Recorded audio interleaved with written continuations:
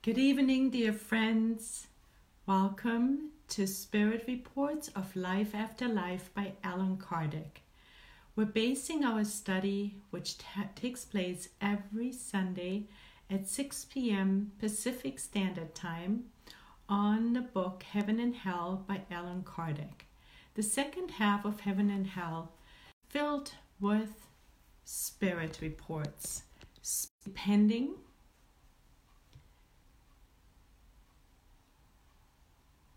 on the life that they have lived. So I am seeing that my internet connection is slowing, so we will see whether we need to shift our location, because I don't want to put you through that experience again. We'll shift two things, and yes, it is slowing. So let me see. Divine Light Spiritist Center in Northern California. We're exactly in Nevada City, which is an hour downhill from Lake Tahoe and an hour uphill from Sacramento, both in California. So the case we're going to look at today, dear friends, is Francois Riquier. I'm not 100% sure that I am pronouncing his name correctly, but he is one of the suffering spirits. In the last few weeks, we've been focusing on the reports of the suffering spirits to learn from them of what we need to avoid or what we can avoid in order to facilitate our transition, make it a little bit easier than what these spirits experienced as a result of their life choices. Last week, we focused in particular on guilt as a result of vanity, of selfishness and pride. And Francois is a different case. He has some different issues. I want to say hello to our community. And there's Tony. Thank you so much for being here, Tony. It's lovely to have you. And Lisa Telly's dear friend. So nice to have you too. And there's a few other people. And if I don't say hello to you and I can't see your names, please don't take it personal. But everyone feel welcomed, hugged, and appreciated for your presence. Thank you so much also to Kardec Radio for this beautiful platform that allows us to have this international classroom where we can learn, understand, how we open our hearts and minds to the teachings. And all of this is a huge blessing. We're nourishing we're planting beautiful seeds in our garden of eternity. Dear friends, Francois Riquier. Let us read. It's a short case, and then we're going to talk about his situation. Francois was an ordinary, miserly old bachelor who died in 1857. So this is we're setting the stage. He was miserly, and you can guess that this is the main theme for tonight. He left behind a considerable fortune to distant heirs. For a time, he had been the landlord of a lady tenant who later forgot all about him and didn't even know whether he was still alive or not. In 1862, this lady's daughter, who was subject to bouts of catalepsy, followed by spontaneous magnetic sleep, and who was also a good writing medium, saw Mr. Riquier during one of these sleep periods. He told her that he wanted to say something to her mother. So our friend, our spirit who is reporting, is coming through a previous tenant and wants to say something about it. A few days later, he spontaneously manifested, and this is what happened. "What would you like from us?" he was asked. And the answer is, "My money." Friends, he wants his money. "Those wretches took it to split amongst themselves," he says. "They sold my farms, houses, everything to divide it all up. They squandered my assets as if they no longer belonged to me." Let's remember, he doesn't have a body anymore. "Make them do right by me," he demands. "Make them do right by me," he says. "They no longer listen to me, and I won't stand for such villainy. They say I was greedy and have kept my money from me. Why don't they give it back if they think it was ill-gotten?" "But you are dead," the medium says, "my dear sir, and you no longer need any money. Ask God to grant you a new lifetime of poverty in order to expiate your greed from this one. That is the recommendation of the medium. And the answer by Mr. Riquier is no. I wouldn't live in poverty. I need money to be able to live. Also, I don't need another life because I'm still alive right now. Oh yes, I am suffering worse tortures than the cruelest disease, he continues to report, because my soul who endures them. I'm constantly aware of the iniquity of my life, which was the subject of scandal for many people. I know good and well that I'm a wretch, unworthy of pity, but my suffering is so great that you must help me out of this miserable situation. Can you believe it, friends? Here he is. He passed on. He demands his money back. He complains and does not recognize that he no longer have a body. So now here is the subtext, the small print. And this already concludes our story of Francois. And here is what we're reading. It is interesting to see. The spirit gives his address as though he were still alive. Correct, right, friends? He thinks he still has a physical body, and he thinks he actually still lives at the address of his previous home. The lady, who did not know anything about the matter, hurried to verify it and was quite surprised to find that the address given really was the last house in which Mr. Riquier indeed lived. Thus, after 5 years, now just remember, after 5 years, he still did not regard himself as dead, and he experienced the anxiety, terrible for a greedy man, of seeing his assets divided amongst his heirs. The evocation, undoubtedly caused by some good spirit, was meant to make him understand his situation and predispose him to repentance. So, what are we learning from our friend Francois tonight? Well, first of all, we've learned that he was a miserly man, very deeply attached to his wealth, to his money, so that in his first words, he demands his money back. He is so attached to matter, his previous home and his physical belongings, that after 5 years,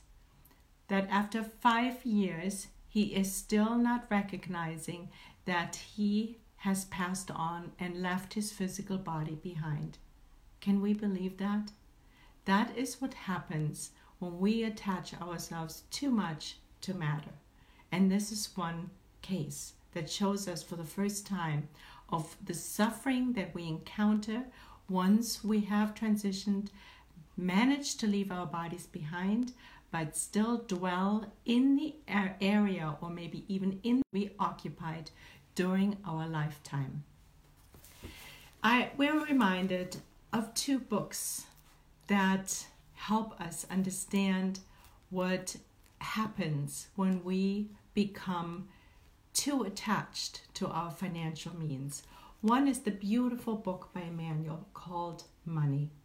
And the first thing we want to do is go to a few passages in this book that, of course, not only deals with money, but with all wealth that we may accumulate during our lifetimes. There is so many different forms of wealth.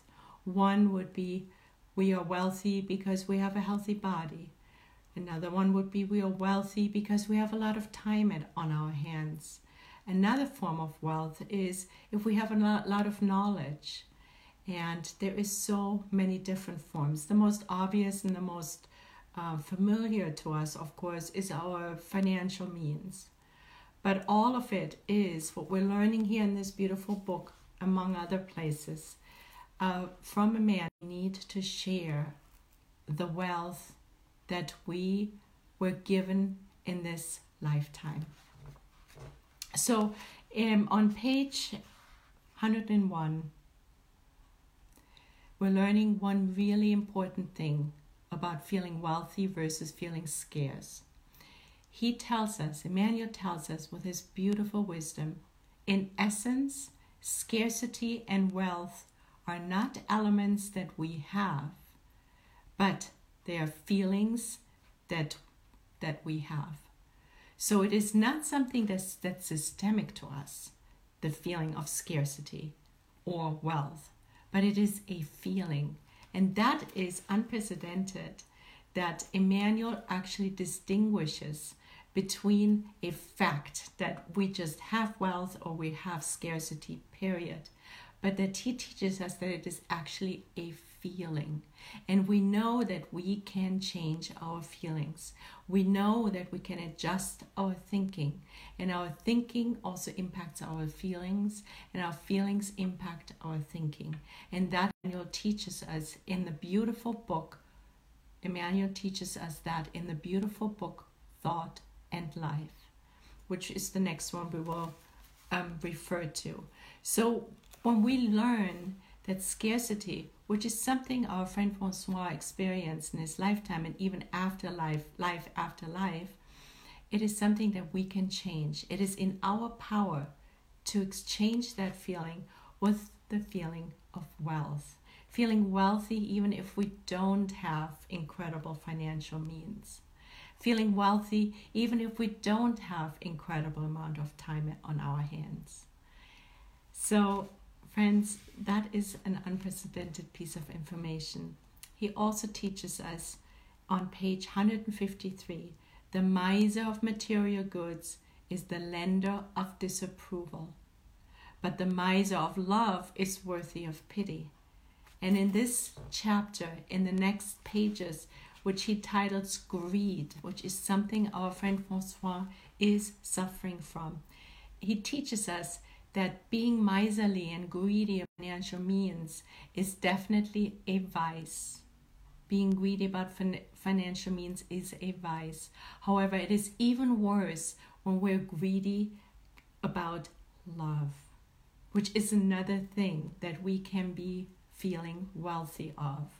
Having a lot of abundance in our heart chakra, in our feelings towards our fellow human beings, our fellow children of God, our fellow four-leggeds, the furry friends that are following us in our evolution, and plants and trees, our love for trees, our love for nature, for flowers, right, friends?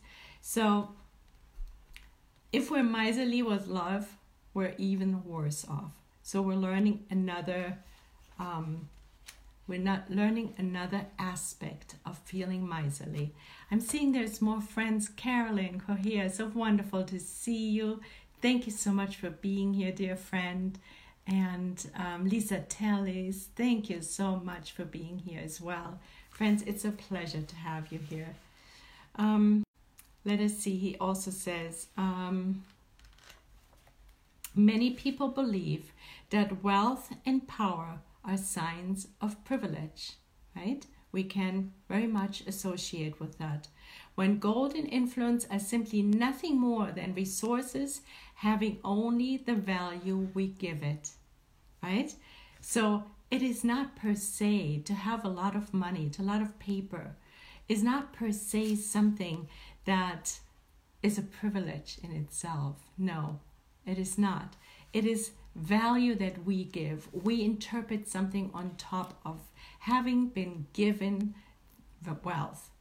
And that helps us to segue to this beautiful book, Thought and Life by Emmanuel, where we learn that everything that we have in this lifetime, and he actually starts off with that within the chapter 16, the vocation, which relates us to our profession, that all of this is just a gift from God.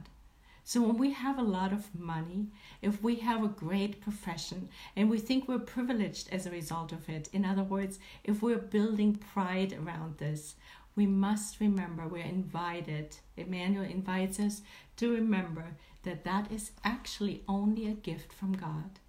And it is something for us to use to do the good. So here he says on page 63 in this beautiful book, Thought and Life, and the chapter is called The Vocation. He says, a professional title is a letter of credit we receive to help us produce ennobling reflexes in our lives. So we're getting a loan from God. We're receiving a loan from God in terms, for example, of our profession. And we're asked to do something good with it, to be of service.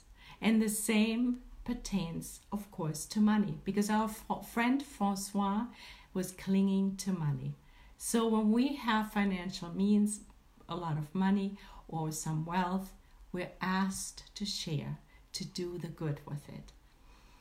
And let us see. The Divine Masters invite us to consider the professional responsibilities on loan to us by infinite goodness. And we can extend that to everything we have received. If we're mediums, for example, we're asked to do the good with that. We're asked to pass on the gift and hopefully work on our inner transformations so much that we are capable of attracting good spirits, educational spirits, who will allow us to bring these messages to other people and ourselves to learn. To learn and understand where we come from, why we're here, and where we're going. Tanya, so nice to see you. It's so beautiful. Thank you for joining, dear friend. Tanya, all the way from Florida. Lovely to see you. Then when we go to the chapter Assistance in the same book, number 23, we learned that assistance is something that we receive from God continuously. Whether we recognize it or not, Emmanuel points out to us that it is vital to recognize that we are constantly being blessed and gifted with by divine assistance every step of the way throughout our lifetimes, both incarnated as well as discarnated. And at some point he tells us the law of assistance permits one to ask for help, but it demands expansion of the benefits received. And later on, what he means by that, by the way, is that we receive assistance. It could be, for example, even in form of the gift of having money. We're turning it back to our friend Francois, which is the case we're talking about tonight. He was very attached, overly attached to his money, to the point that 5 years after his transition, he was still dwelling in the home that he owned. And he demanded his money back in the first sentence during his first evocation. So here Emmanuel teaches us is that whatever we receive, we are asked and invited to pass on, to share. And then later on he says, if we don't do that, we are becoming like murky puddles. A spring which is being fed with water only retains the purity of its water by keep running and refreshing itself. So the water that comes from the spring is being shared throughout the path of the river. However, if the river decided to stop allowing this water to flow, it would pool, and what would happen? It would become a murky pool. It would be as clear and pure as if it allowed to run. And that is what Emmanuel is asking us to do. So if God gifts us with a lot of money, for example, and I'm only bringing up money all the time because this is our case, Francois, who was a materialist in that regard. But we can substitute this with knowledge, with time, with love. As we learned, if we hold on to love, that's even worse in the eyes of God. But we're always asked to share all the gifts that we receive. Dear friends, it is a lovely thing to learn, to know that everything is a loan from God, that we are asked to be humble with what we received, and we're invited to always share what we have received. It is in the Spirit's book where Allan Kardec, through the blessed mediumship of the ladies he worked with, teaches us that it is actually a trial to be wealthy. And the trial to be wealthy is even more difficult than the trial to be poor. And why is that? It is because poverty teaches us surrender and patience. But become wealthy, we're asked to share to shed of our selfishness and pride. And that is, as we know, one of the biggest challenges for all of us on planet Earth. And to share is something that is more difficult for most people and is consequently considered a more trying trial. It is actually on page 456 in the Spirit's Book, Chapter 9, The Law of Equality, where Allan Kardec in question 816 helps us to understand this dilemma. He says, if the wealthy, don't they also have the means at their disposal for doing more good?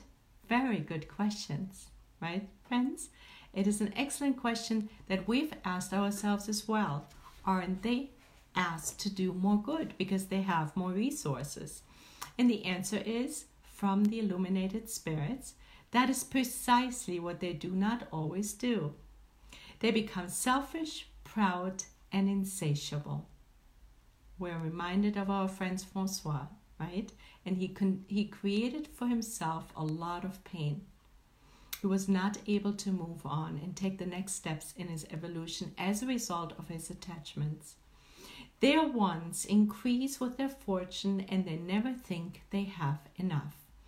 And in the small print, Allan Kardec adds, an elevated position in the world and authority over our fellow beings are trials as great and risky as misfortune. For the wealthier and more powerful we are, the more obligations we must fulfill. So the more we have, the more we know, the more we love, the more we need to share.